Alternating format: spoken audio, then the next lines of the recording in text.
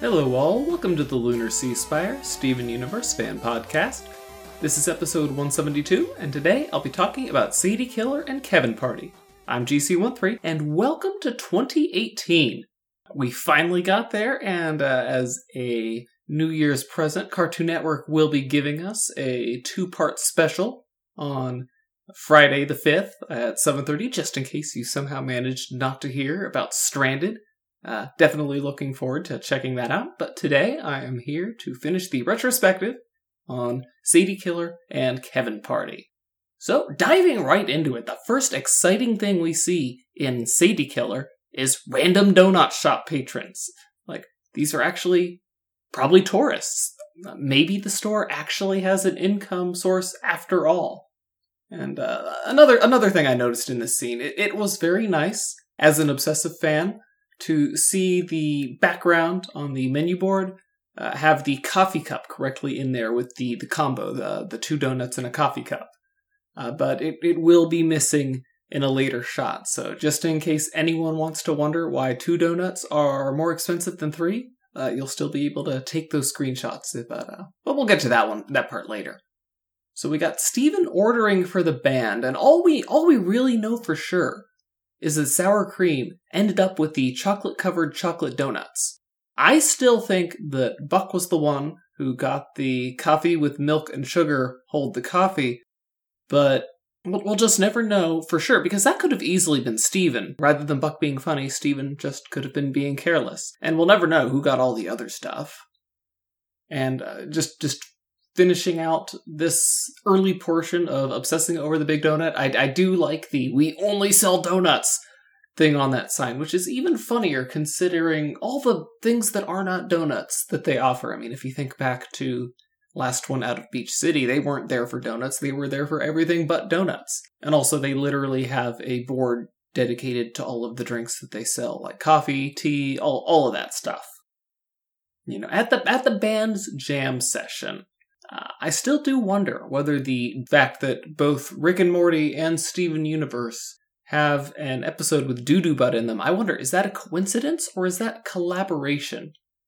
If anybody's curious what I'm talking about, the episode title is from Season 3 of Rick and Morty, The ABCs of Beth.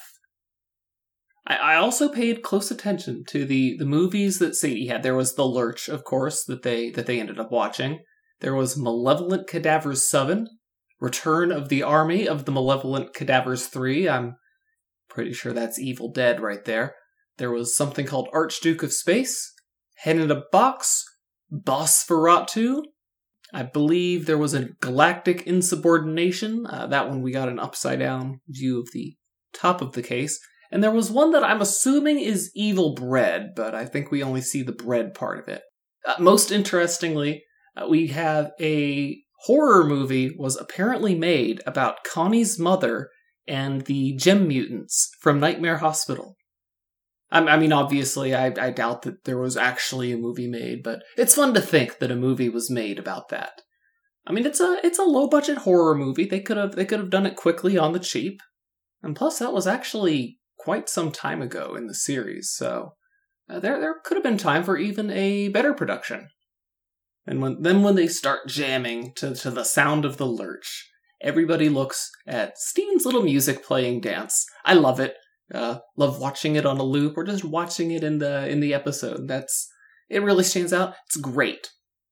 Then when Steven goes back to Sadie for advice, and again we get kind of Sadie hammering home the moral of the episode, really waxing philosophical, and we'll also see in Kevin Party that Kevin is able to wax philosophical, but I mean, Sadie obviously, as she sung, hates her job. She's very tired from work, you see. But the most important thing is that this is the scene at the Big Donut where they use the old background that doesn't have the coffee cup in with the combo. But thankfully, Sadie will resolve all of her obligation, no vacation troubles by the end of the episode. Jamming with the band, The Working Dead. It was great seeing Steven's roar and Buck's response to, you can't help being cute any more than I can help being cool. Because Steven really is adorable. I'm certain that he could be intimidating if he tried. And I can even actually imagine that.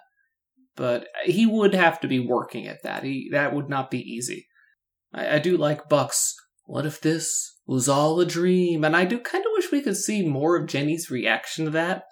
Just because for some reason it's funny to me. That's like the kind of thing Buck would say, and probably being funny, but you never know. You never can tell with Buck. It caught my imagination.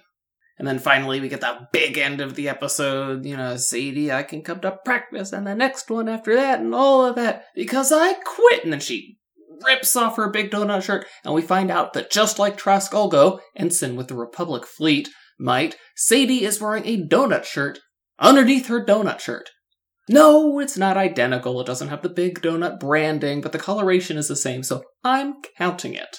If Lars doesn't work out, Sadie might court another space adventurer, who definitely was not cut down by his Sith apprentice.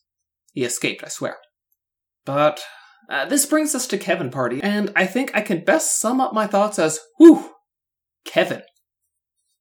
I mean, Kevin wants those old people to say his name. It says a lot about Kevin right there, but I guess I should bring it back. I love Steven's little missing lion poster, where he lists Lion's dislike as enthusiasm. I mean, that's so Lion, isn't it? I mean, just think back to Lion 2, the movie, and how he's like, just whatever, guys. You guys explore this place. Let me know when you're done. It's very cute. But so Kevin invites Steven to the party with the goal of getting Stevonnie to show up. And I just have to say this again, Steven is really quick on the uptake. He figures out basically right away how Kevin got Connie to go to that party. I guess because they didn't want Steven worrying about, is Connie Kevin's friend, because it would have been really silly, with Connie later accusing Steven of being Kevin's friend. I'm really happy, though, that they had him figure this out, because I thought that being a people person, it seemed like that's what they were developing him into, but he's been really, really dense with regards to other people lately, so I'm glad he got something where he figured it out like that. I don't know what else to say about the party. It's uncomfortable, but it's supposed to be. At least I assume. I love the music. I absolutely love the music and the whole party.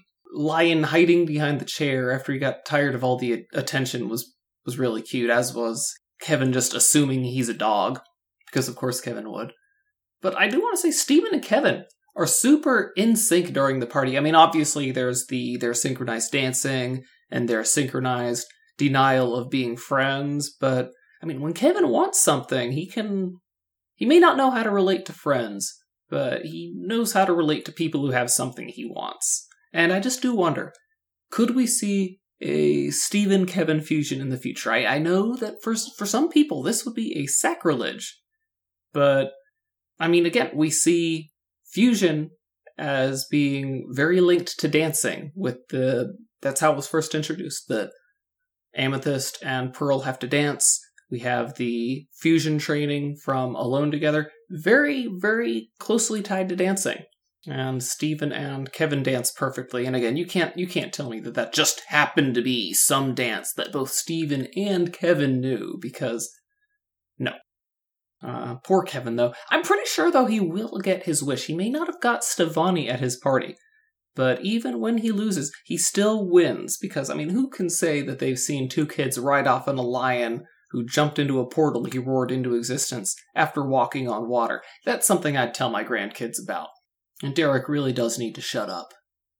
I mean, Derek doesn't even exist. He's a ghost. I don't know if anybody's gone back and tried to look for Derek. You won't find him. He's not in there at all.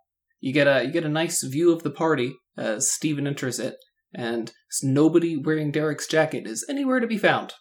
So the appearance of Derek will forever be a mystery. But I guess that's my quick recap of Sadie Killer and Kevin Party. The real action's gonna be next week, when we finally get Stranded to talk about. Hopefully it'll be more than just me, but that'll be some good stuff. Until then, though, I'm GC13. Later, everybody. Our opening and closing music is by James Roach. For more Steven Universe fan-related content, please visit LunarSeaSpire.com. Thank you for listening.